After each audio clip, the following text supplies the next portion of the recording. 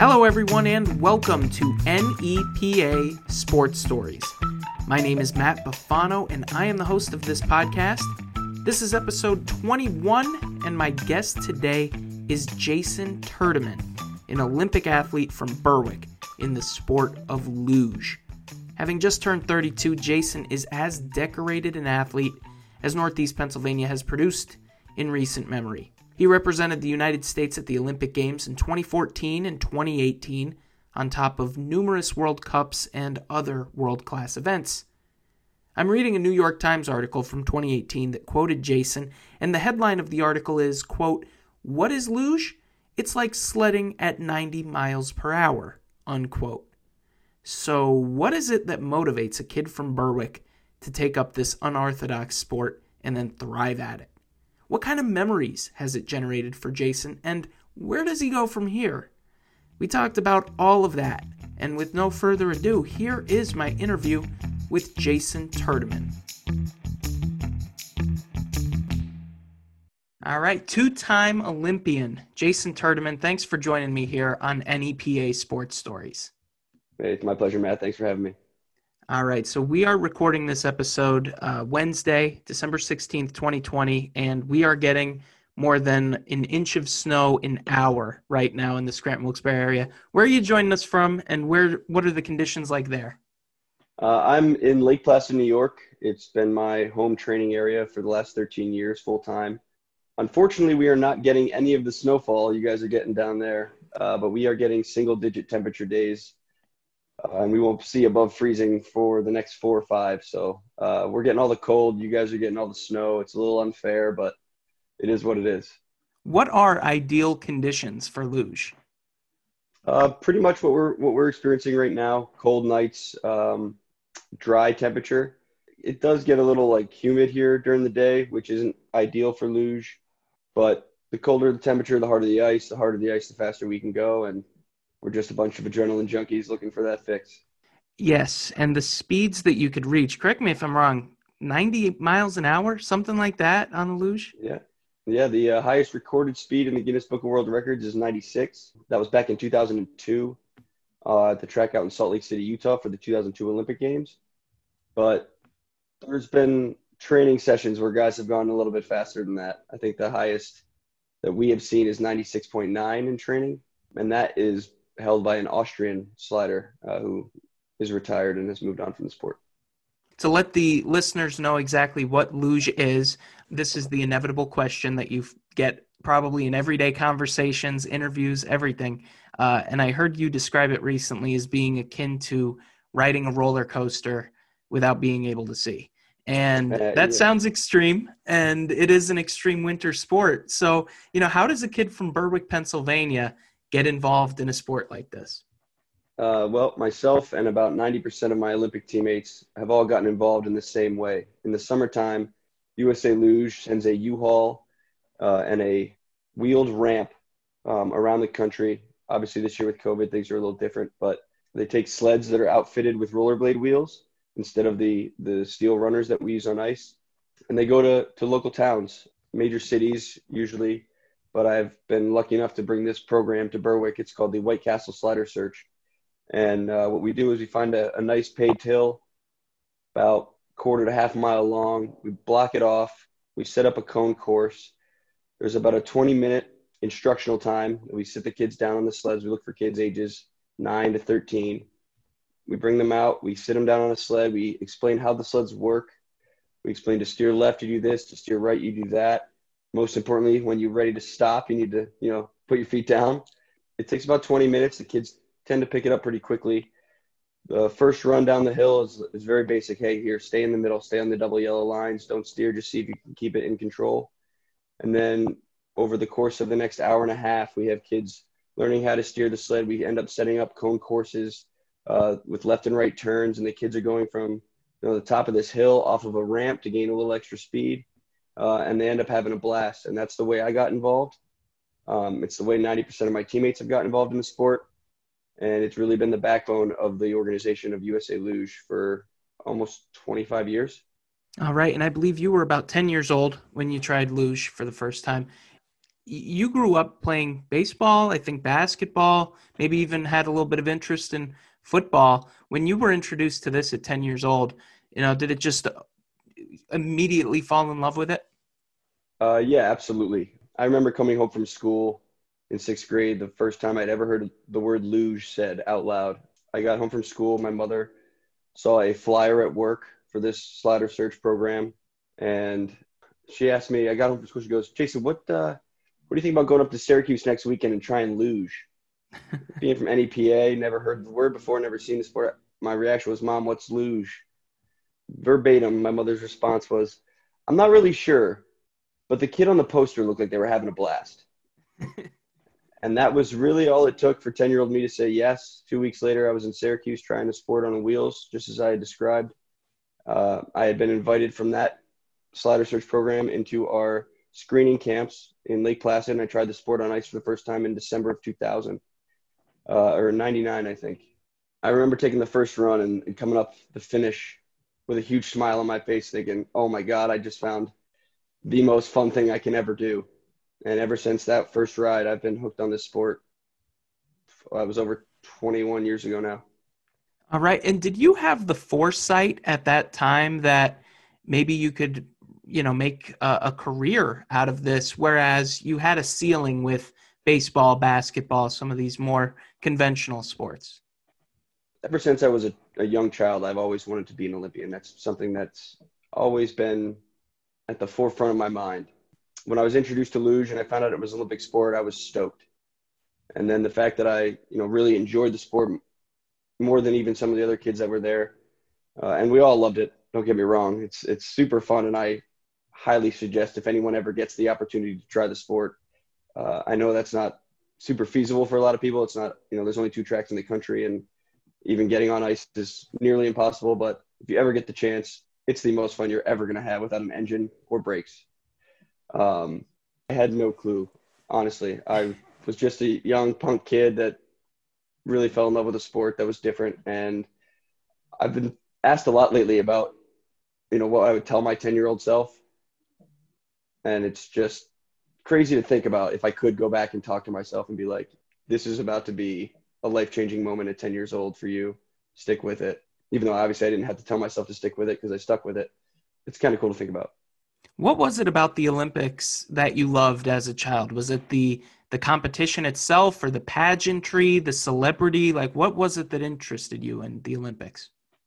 For me, it was, and it's always been, and even now it's the same. It's the coming together that the Olympics brings. It's amazing, no matter what walk of life you're from, or what your religious beliefs are, or what life experiences you've had. Everybody watches the Olympic Games. It's 99% of the world like shuts down, watches the Olympic Games, and for something like sport to bring everyone together like that is truly incredible. It always has been incredible to me, and I think that's that was the first thing I noticed as a kid, and what really made me want to be an Olympian was the fact that it brings so many people together. All It's right. very And inclusive. The entire movement is very inclusive. one of the big events in your life was, I think it might have been seventh or eighth grade, where you were on a basketball team from Berwick that was going for a championship or something like this. And you Yeah. were torn between either playing for that team or, going to, I guess, a luge tryout. Could you walk me through that? And did you realize at the time that that was a really big decision in your life? I remember that. I think that was either seventh or eighth grade, and the team was going to playoffs, and we had a really good chance of taking the district title or something. And that was right as I started out. I was maybe doing 3 to 4 weeks over a winter away. Which is not much. I remember that being one of the easiest decisions I ever made. I was a point guard, 5 foot nothing. My parents aren't very tall. I knew, I loved basketball. Basketball was that was my first sport. I was taught by my grandfather at 2.5, 3 years old, and it is my first love for sure. But I didn't get the opportunity to luge as much as I wanted to, it even from the very beginning, because you got to get track time and you have to move up in the ranks to get that track time. Priority goes to the Olympic level athletes, the senior level, the junior level, and down it goes. And yeah, I remember sitting there and my mom was like, well, what do you want to do? I was like, I want to go to Lake Placid. Easy.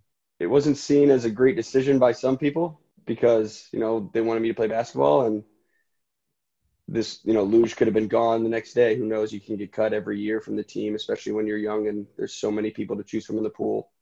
But I still remember that being one of the easiest decisions I ever made as a kid. And now that you've got me thinking about it, yeah, it probably was a pretty pivotal moment for me. But it was a very easy decision to make, even at 10, 11, 12 years old. Going 3 hours each way to where you trained, right? On top of the 6 hours each way. 6 hours. Yep.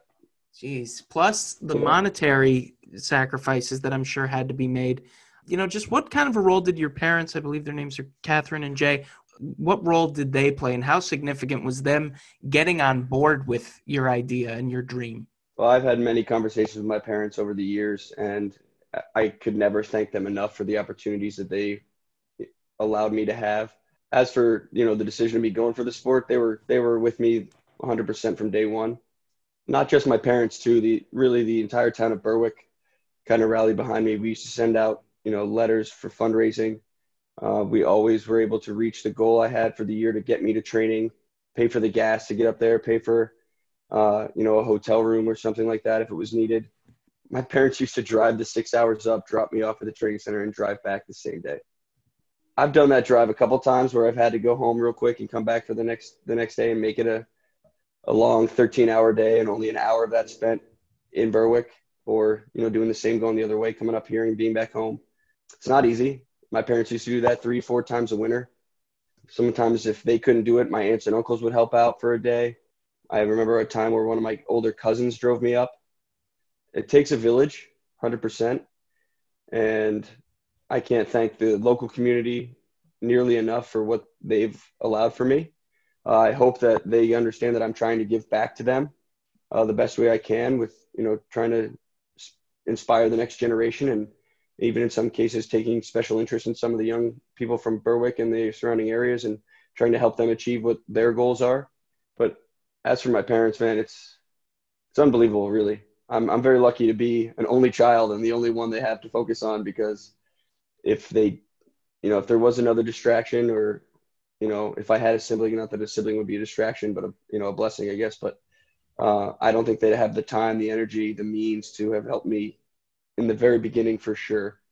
When it was a lot harder, it cost a little more money. It's really cool that they've been, supporters, the top supporters since day one.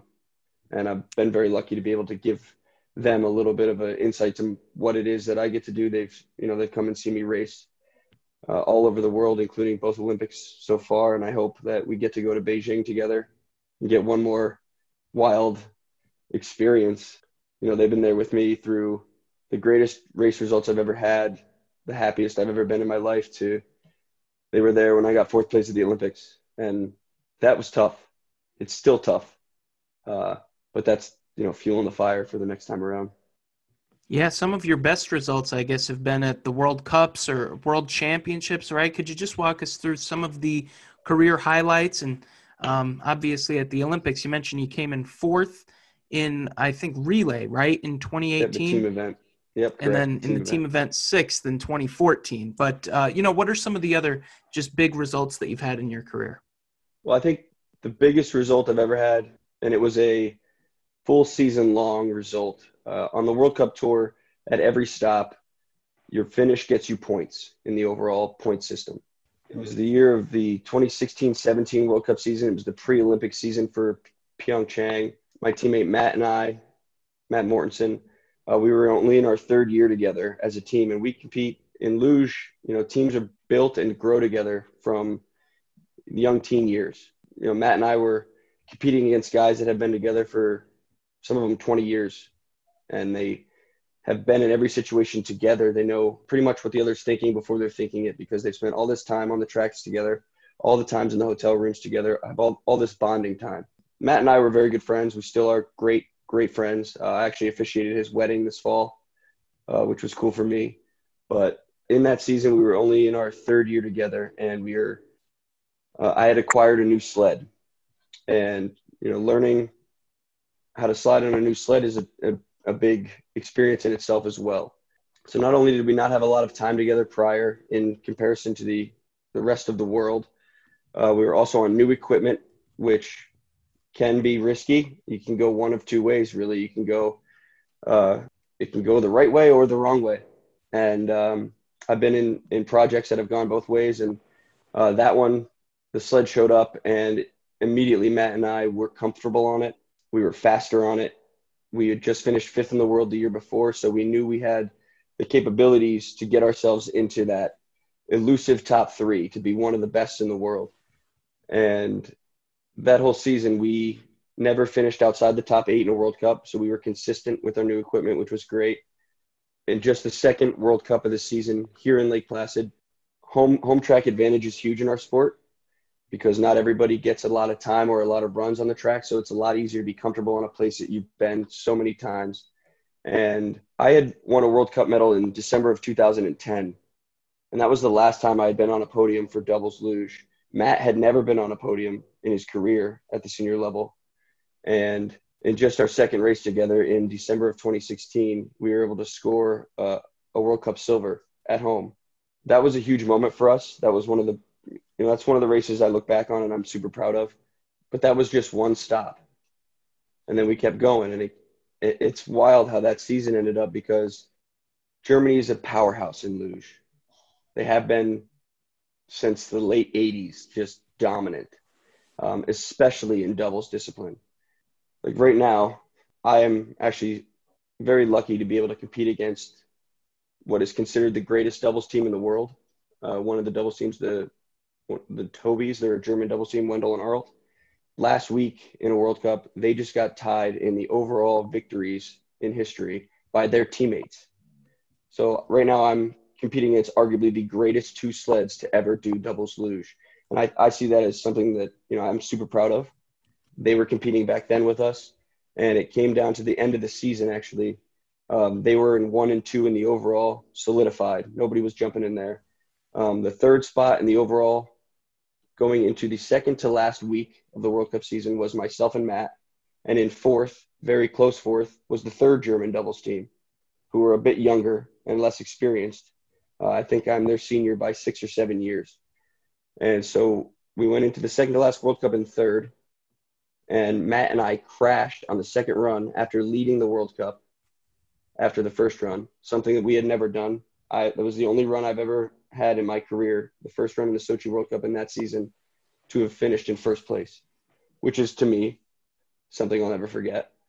But in the second run, in the final corner, we crashed and crossed the finish lines on our side and finished 8th. So to have a crash and finish 8th, awesome. A crash and finish 9th in that race. But we fell behind in points by 12. So we're going into the final World Cup, 12 points behind, a German sweep of the overall podium. The final race was in Germany. They have 4 tracks in Germany. We had competed on the 3 others previously in the season, and the German doubles teams swept the podium in all 3 of those events already.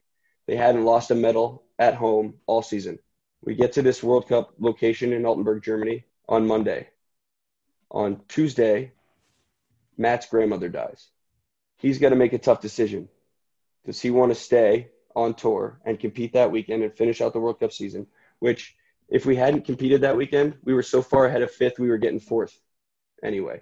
It didn't matter. Even if the team in 5th had won the World Cup, they weren't going to get enough points to overtake us in the overall for 4th. So we'd already moved up 1 from last year.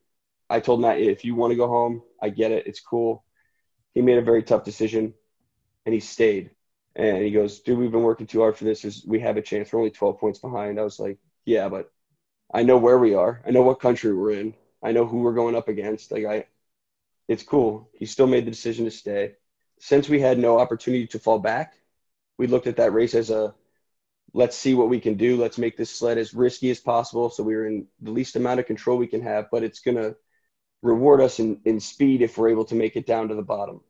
It's a very big thing in luge. You can set your sled up for safety and control, but you're sacrificing speed. Or you can set it up for speed, but you're sacrificing a little bit of your safety and control. Training had gone both ways that week for us. We had some good runs, we had some bad runs, but we were still pushing the limits of the sled the best we could. I remember this race. Well, number one, I just watched this race again last Saturday or on Sunday because I like to remember what each track is like because we are going there pretty soon. But the way it works out in our World Cup points is we had to not only beat that third place overall team, but we had to beat them by 15 points, which is a big jump if you're not in the top three. 100 place for first points, 85 for second place, 70 for third, and then it only drops to 60 points. So if we got third and they got fourth, they still got us by 2. So we had to be in the top 3, and we had to beat them.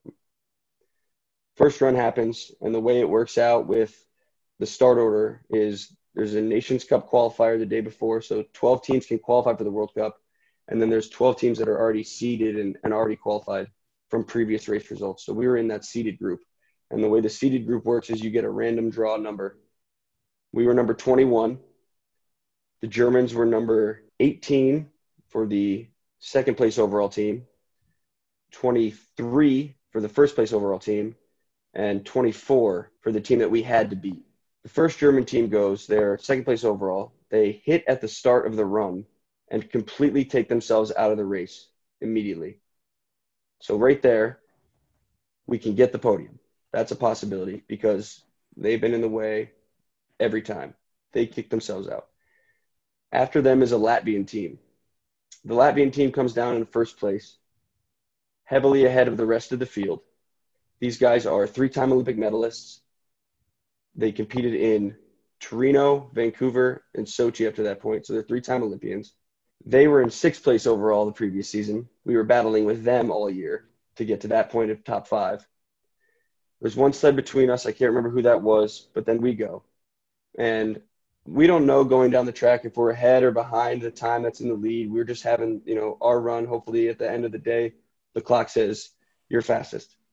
We were behind the Latvian team for half of one of the splits between sections of the track, and then we were ahead the rest of the time. But at the finish, we were only 4 1/1000ths of a second ahead of them. It's very, very tight racing. We're the only sport in the sliding sports that is timed to the thousandth because it's such tight racing. And just to remind people, how short or long are these races typically? Every track is around a mile long. Doubles goes from a little lower down because of the weight on the sled and the center of gravity is a little bit higher with 2 athletes. So we go from a little bit lower start to keep safety involved, but we still reach speeds. I've been clocked at 88. We're still moving, and every track is a little different in variation of vertical drop. So some tracks have higher speeds than others. It just is what it is. But every track is around a mile long, and it takes less than 50 seconds from top to bottom with no engine. So we come up 4,000s ahead. There's a team between us and the number 1 ranked German team.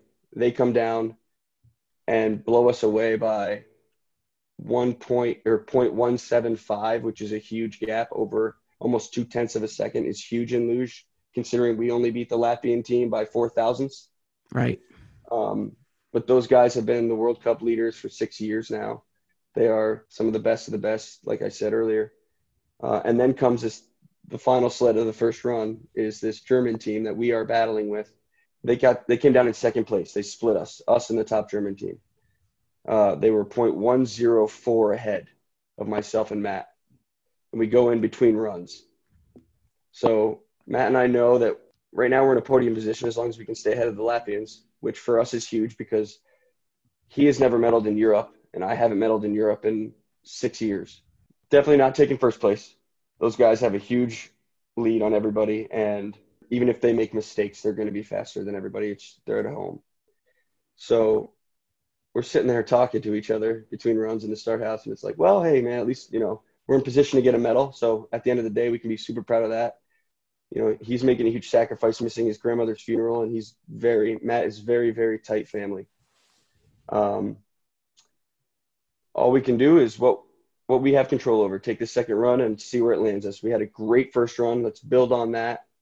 Let's try and make a podium happen. So we get into the second run, and the Latvian team goes before us, and they destroyed everybody again. They're well ahead. They built on their lead that they had from the next team in line. I think they had almost an exact same run time from their first to second, which is great. For us, that means the track held up. The speed's still going to be there. The opportunity for improvement is there as long as we keep our stuff together. And I remember sitting at the start handles, and Matt and I are getting ready to take the run, and the German team that is in second place comes up next to us because they're next in line to go, and that's how it works. You set up next to the team that's going, and you get in that track as soon as the team in front of you pulls off. And I'm friends with these guys. There's legit maybe 150 people in the world that do this sport at my level. And we all travel the world together. We all compete against each other. I've known them for over half my life. So we're all family and friends. Even though I'm competing against them and they're from a different country, we're all very tight-knit community. And I remember sitting there and thinking to myself, well, this is either way, this is the final run of the year, so let's have some fun. Matt grabs the start handles and I grab the straps that are for me to pull off to help us pull in unison. And I look to my left at the two German guys and I smile and wink. And that's it. And I turn back to right in the zone. Matt says, "You ready, man? Let's go. Here we go." We pull off. We have another amazing run. We built I believe, quite a large lead on the Latvians. Even with their solid second run, we were able to find even more speed than we did in the first run. Maybe, something to do with how relaxed we were, or I don't really know, but we flew on the run and we were very happy. We came off the outrun. We saw the number one, which means we made the podium in Europe. We got back on another podium. It's a huge, huge step for North Americans to get to a podium in Europe. It's a very European sport, so it's a huge benchmark for us. We know immediately that we're going to go into the summer finishing with a medal result. Great confidence builder going into the Olympic season. But we get off the track, the crowd's cheering. We get pushed into the leader box, and in front of us is a little television. And Matt and I are super excited already. We're talking about how great the run was. But right as we get there, the German team behind us, 12 points ahead in the overall, ahead of us by over a tenth of a second, they pull off. So Matt and I start to turn our focus to the television. We're watching. And when they show the splits and the times, they show a comparison to the leader on the way down the track. And when they show your time, it's in green or it's in red. And green means you're ahead and red means you're behind. And sometimes it turns blue, which is super rare, and that means you're tied to a thousandth of a second at any point in the track. So Matt and I are watching, and they're green. They're ahead. They pulled a faster start than us. We were not known for being fast at the start. We're known for being fast sliders. They gained a little bit. I think it was 100th or 200th of us at the start split. And then we're watching them go down, and they're having a very clean run, but their time keeps getting smaller. The next split's only 800ths. The next split only 400ths. In the final split, it was 0.020 with 3 curves to go. So that tells me Matt and I are gaining on them. They do have very fast sleds. These guys are great sliders. There is a chance they continue and finish in the green, but we're making it super, super close.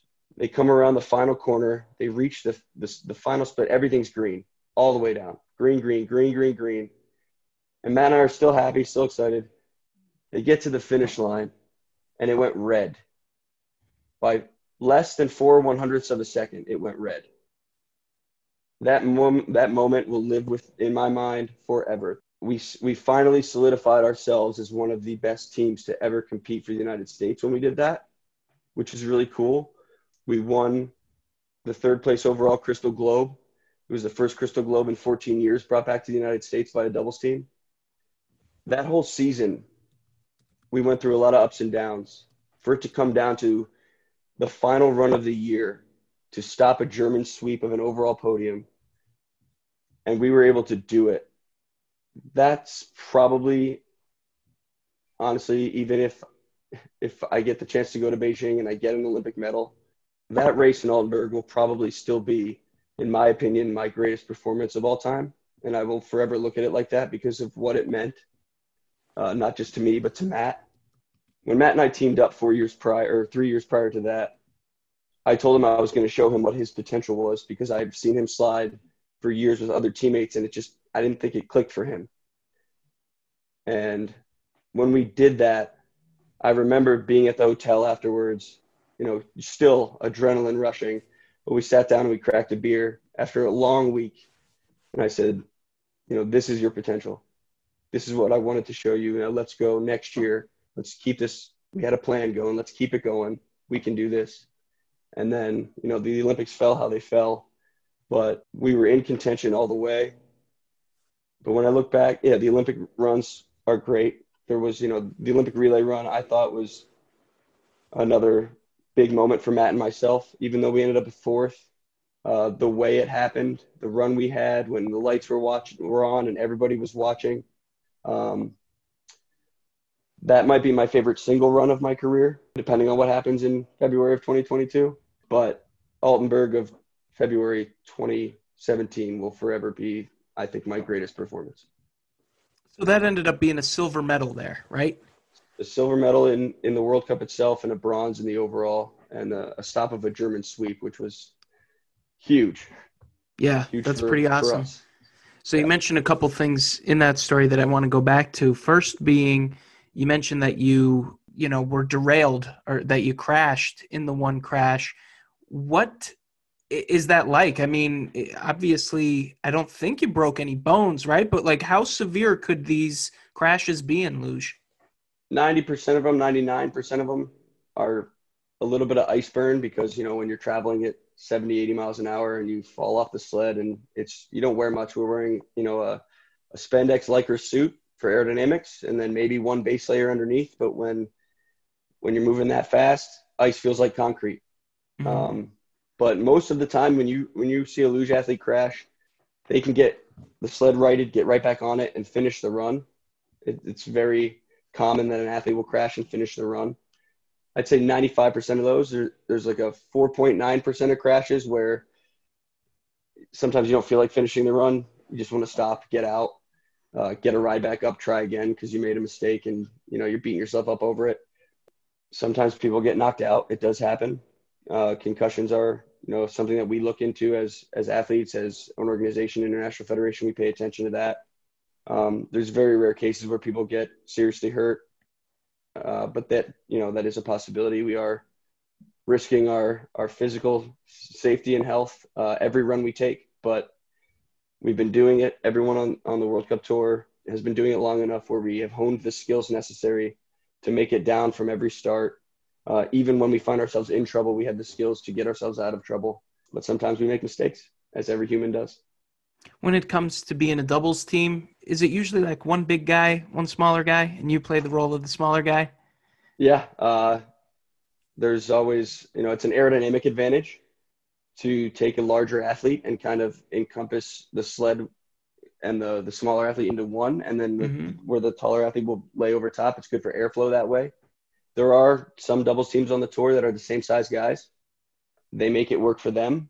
I've always found it to be easier when the top driver is a taller athlete and the back driver is a little bit smaller. Strictly on the way the sleds work and drive, the levers, having the long levers up front make for more torque onto the sled and into the ice, and the sled will steer better.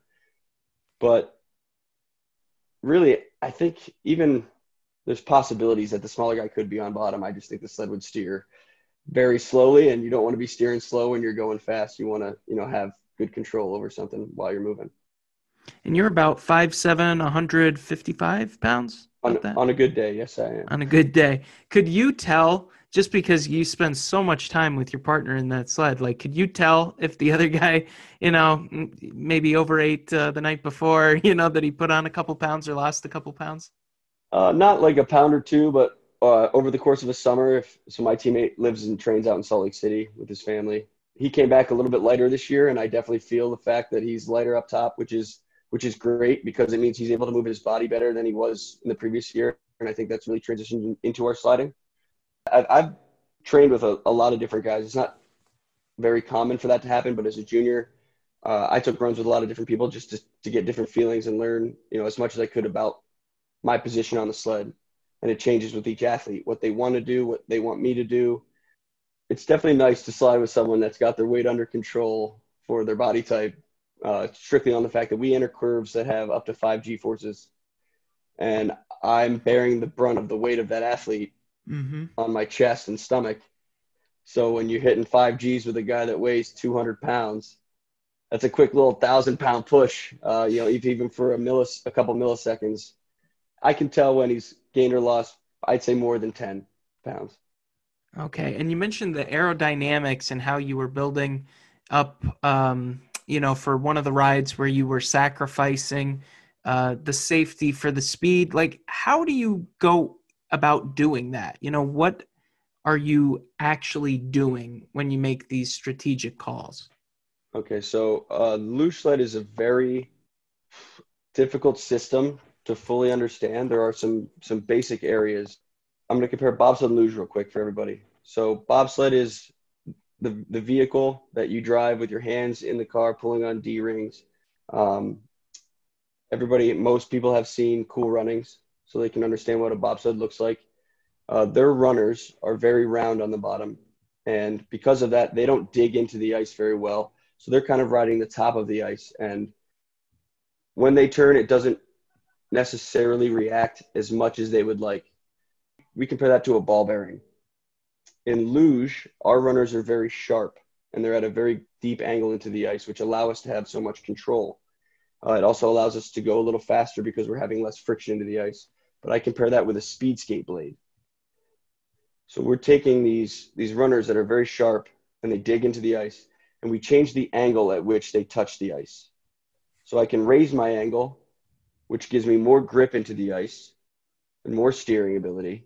Or what Matt and I did for that World Cup in that specific situation is we lowered the angle almost to the point where when we steered, the sled wouldn't go. It takes a lot of confidence to do that, especially at a foreign track, one that we don't have as many runs as the rest of the field does, especially even with training weeks in the beginning of the season. A lot of the Europeans travel around to each track and get extra runs. We don't do that. We stay in North America. That's the primary, if we're going to change a setup, that's the number one thing we do to gain speed and lose a little bit of control is to change the angle at which we're into the ice. Um, And Another way we can do it is do you do that yourself, or is it kind of like in NASCAR where there's a pit crew? Like how do you do that? we are the pit crew in luge. Yeah, okay. And I like that I have control and can understand what I'm doing with my sled. Just because when I'm riding it, I want to know what I'm riding so I know what I should or should not be feeling on the sled. Because I know athletes that don't take any accountability over the setup at which they ride. Maybe they take care of polishing the steels up, the runners themselves, which is a lot of work. But some athletes just try to stay numb to what exactly they're riding. They're like, no, I trust the coach, and the coach wants it this way, so I'm going to ride it. That's great. And I trust my coaches too. And I take all of their information and requests and their advice. But at the end of the day, it's myself and my teammate riding the sled. And I think that personally, we should have total control over the equipment that we're riding. And my coaches do, like, they appreciate that mind frame as well. I just seem to be at least a little bit ahead of my teammates who are younger. So maybe with experience, they will want to do the same. But I'm just ahead of the game on that frame. But there's a few other ways we are able to change the sled. And if I went into that, we'd be talking for hours about some super nerdy luge specific jargon. But the number one way to gain speed and lose control is to lower the angle of your runner into the ice. And that's all that Matt and I did that week. We didn't change anything else. We knew how the sled was going to ride. We just wanted to push the limits of control over speed. Well, I know something that everyone could relate to, everybody would be interested in hearing about is your favorite experiences at the Olympics off the course, off the track. Some of the people that you met, I know that Shaun White is one of them. This is the winter sports, so you got to consider, the athletes that are there. But what are some of your favorite experiences that you've had at the Olympic Games? And I just for the record, I think the locations were Pyeongchang in 2018 and Sochi, Russia in 2014, right? Yep. And I had some great experiences at both of those games. Lucky for luge, we are the first 6 days of competition. We have opening ceremonies the night before the games, and then day 1 and 2 is men's singles, days 3 and 4 is the women's competition, day 5 is the doubles, and then day 6 is the team event. And after that, we are no longer competing. All of our stress is gone. Yeah, you deal with the results. You have to get through however you have to. But what's really cool about being done early is that we have access to Team USA athlete-only areas of the stands for other events. And we were able to get tickets to go to other events and cheer on our teammates and our friends. Yes, the Olympic Games is the first time where all of the athletes from an entire delegation come together. But here in Lake Placid at the training center, kind of growing up through the summertime, I've met guys on the ski team people in biathlon, people in cross country skiing, guys on the aerials team. Um, so for me, the coolest experience I've had is going to their events after I'm done and cheering on my friends that I've had for years.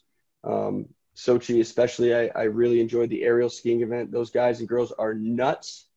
They go 3 to 4 stories in the air doing triple backflips with 5 spins, landing on skis. I'm saying they're Makes nuts. luge look it I'm a makes guy that luge goes look really downhill at safe. 90 miles an hour with just a helmet on my head. Um, Exactly.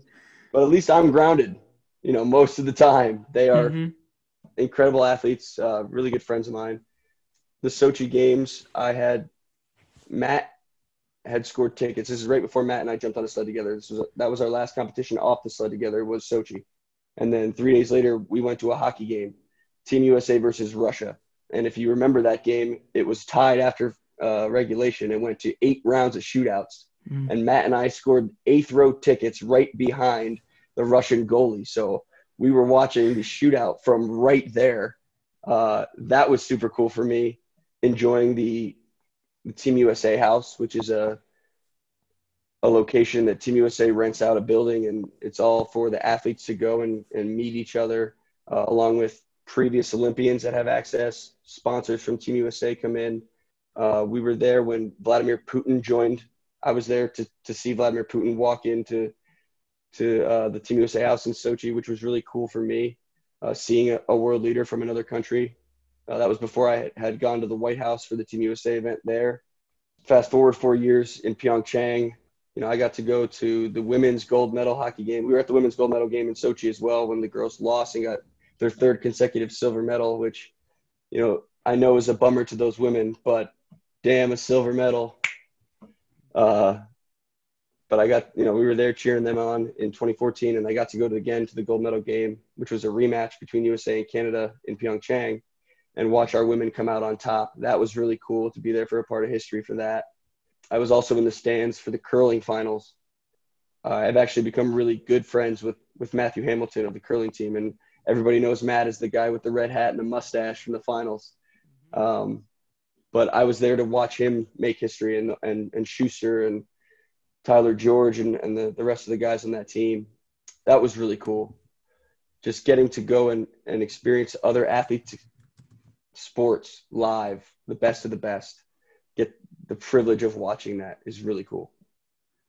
All right. And do you ever consider, because these are all once in a lifetime experiences, I know that you're grateful that luge opened all these doors for you, but when it is time to make that next step and everything, have you been able to study on the side, or like where and what do you picture you would have been doing throughout your 20s and early 30s if this sport never came into your life? Well, first off, I'll answer about the sport never coming into my life. I would hope that if I hadn't found luge, I would have found golf younger. Golf is one of my favorite things to do outside of luge. And they have, in my opinion, they have a lot of relations between the two, especially mentally. But I would have hoped that I would have found golf at a younger age, maybe played high school golf a little bit, and tried to pursue a career in that genre, I guess.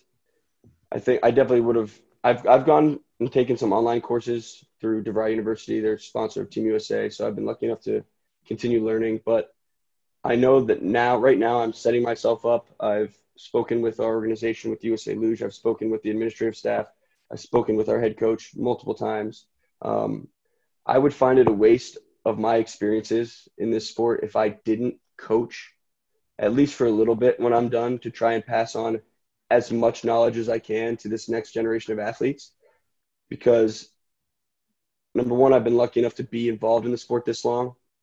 I've been lucky enough to be able to compete at the national team with the senior level team for over a decade. I know all these tracks. I know every corner. I've been in trouble in every single one of them.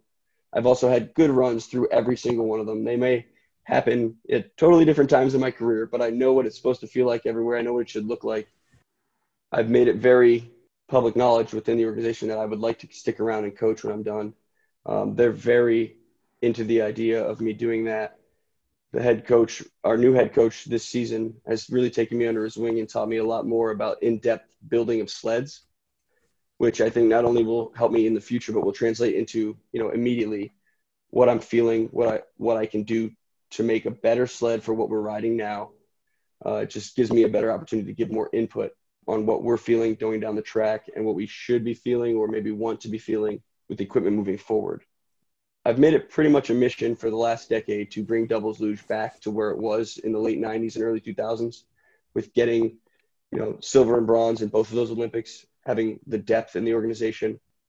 And right now I'm starting to see a little bit of the fruit of that labor because we have last week 6 brand new doubles teams at our junior level just starting out. And to see, right now there is a decade gap between myself and my closest age teammates. This will be their first year full-time at the senior level. And from them down, there's another gap. And that's not going to build the legacy that I want to leave. So that job's not done either. And I think for me, sticking around and coaching, I hope will help build that up to where at least I would like it to be if I ever do move on from the sport in any capacity. I really can't see my life without it at this point. I will always have some sort of foot in the door in some way.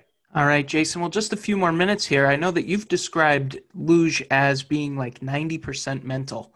And so, briefly, what would you just say is the advice that you would give to someone trying to become an Olympic luge athlete, if not just a great athlete, period, some lessons that translate to any sport? I think outside of any sport, I think, everybody can use the ability to adapt, especially right now with what's going on in the world and things keep changing hourly. It's always great to have a plan. And I go into every day with a plan, every training session with a plan, every run that we take down the track with a plan. It never goes according to plan. There's always a curveball. It doesn't matter if it's an early entrance into a corner, a missed bus on a travel day, you're locked out of the gym for a weight room session. You need to be able to adapt and make the most out of any situation that you're in. And that, even people missing the bus going to work, figure out a way. We all need to be able to adapt. And that's the biggest lesson that I've learned in the sport, especially at the Olympic Games. The Olympic Games is one of the biggest planned events, I think, probably in the world. And there's always buses that aren't there when they're supposed to be, and transportation is not there, or the tickets are missing. And you need to be able to stay calm in every moment, figure out the best plan for yourself, and move forward. And I think that's great advice for anybody. Absolutely. And you mentioned before that 10-year-old you would be very impressed by what you've become of yourself. Do you find that other people, from the outside are just as impressed with, hey, Jason Turdeman, two-time Olympic athlete, nice to meet you? Because I know that I think that it's very cool. Do you find like your friends, when they introduce you to somebody new, that they're the one bringing it up? Oh, absolutely. Every time. And there's often times where I'm like, hey guys, I'm just Jason. Like, let's keep that out. For me, I've always said we're normal people. We just happen to do something totally different, and we've got the dedication to get to where we are. That's really, in my opinion, what separates me from the guy walking down the street as well. I was introduced to the sport at this age. I learned it. I love it. I stuck with it. Maybe he didn't get the opportunity, or she even. But, yeah, it's interesting when my friends are like, oh, this is my buddy, Olympian Jason Turdeman. I'm like, guys, come on. Now they already have an opinion of who I am. They don't know me. Mm-hmm. I do find that sometimes people are, a little intimidated to talk to me, which I think is hilarious because, like I said, we're just normal people that happen to do something different. But it never really gets old. I definitely enjoy hearing that word because it validates all the hard work I've done. But just Jason. All right, Jason. And the last question, something I ask everybody who comes on here because it is NEPA Sports Stories. Northeast Pennsylvania is such a big part of this podcast and big part of your life. How would you describe the role, even though you did your training in Lake Placid and everything, how would you describe the role that Northeast Pennsylvania played in you becoming the athlete that you are? NEPA has been one of the greatest support systems I could ever ask for. It gets really lonely being on the road 5.5, 6 months a year, living out of a suitcase. not just monetarily, but I've gotten a lot of, messages through the years from different people from around the area, congratulating me on a good race or just reaching out to say hello. Some kids reaching out, say, hey, when are you back in town? Can I grab an autograph? Something like that. It's just even the messages are more than I could ask for. And I don't get that from everywhere. I get that from NEPA. Every time I come home, I see people in the streets. They're always, how's it going? How's sliding? What's next for you? And just to have that, knowing that that's there for me and that people do care, it's the world. All right, Jason. Well, thank you very much for being so generous with your time and sharing, some of your career. I think that anybody who listens to this will certainly come away with a much better understanding of who Jason Turdeman, the Olympian, really is. So thanks again. And hopefully we'll be talking to you maybe when you're getting ready for the next Olympics in 2022. Fingers crossed. I'm hoping they happen in 2022. We'll see what happens with Tokyo first. All right, Jason. Well, thanks again. And, hey, take care. Be well. Thanks, Matt. Thanks for having me again. All right, everyone. That's the podcast. My sincere thanks once again to Jason Turdeman. If you enjoyed the interview, please subscribe to NEPA Sports Stories wherever you listen to podcasts. And if you're on Apple Podcasts, please consider taking a few seconds to leave a rating, preferably 5 stars if you think I earned it, or a review. This is the last interview episode of NEPA Sports Stories for 2020, but time permitting, maybe I'll have a year in review type of episode. So stay tuned for that. And thanks again for listening.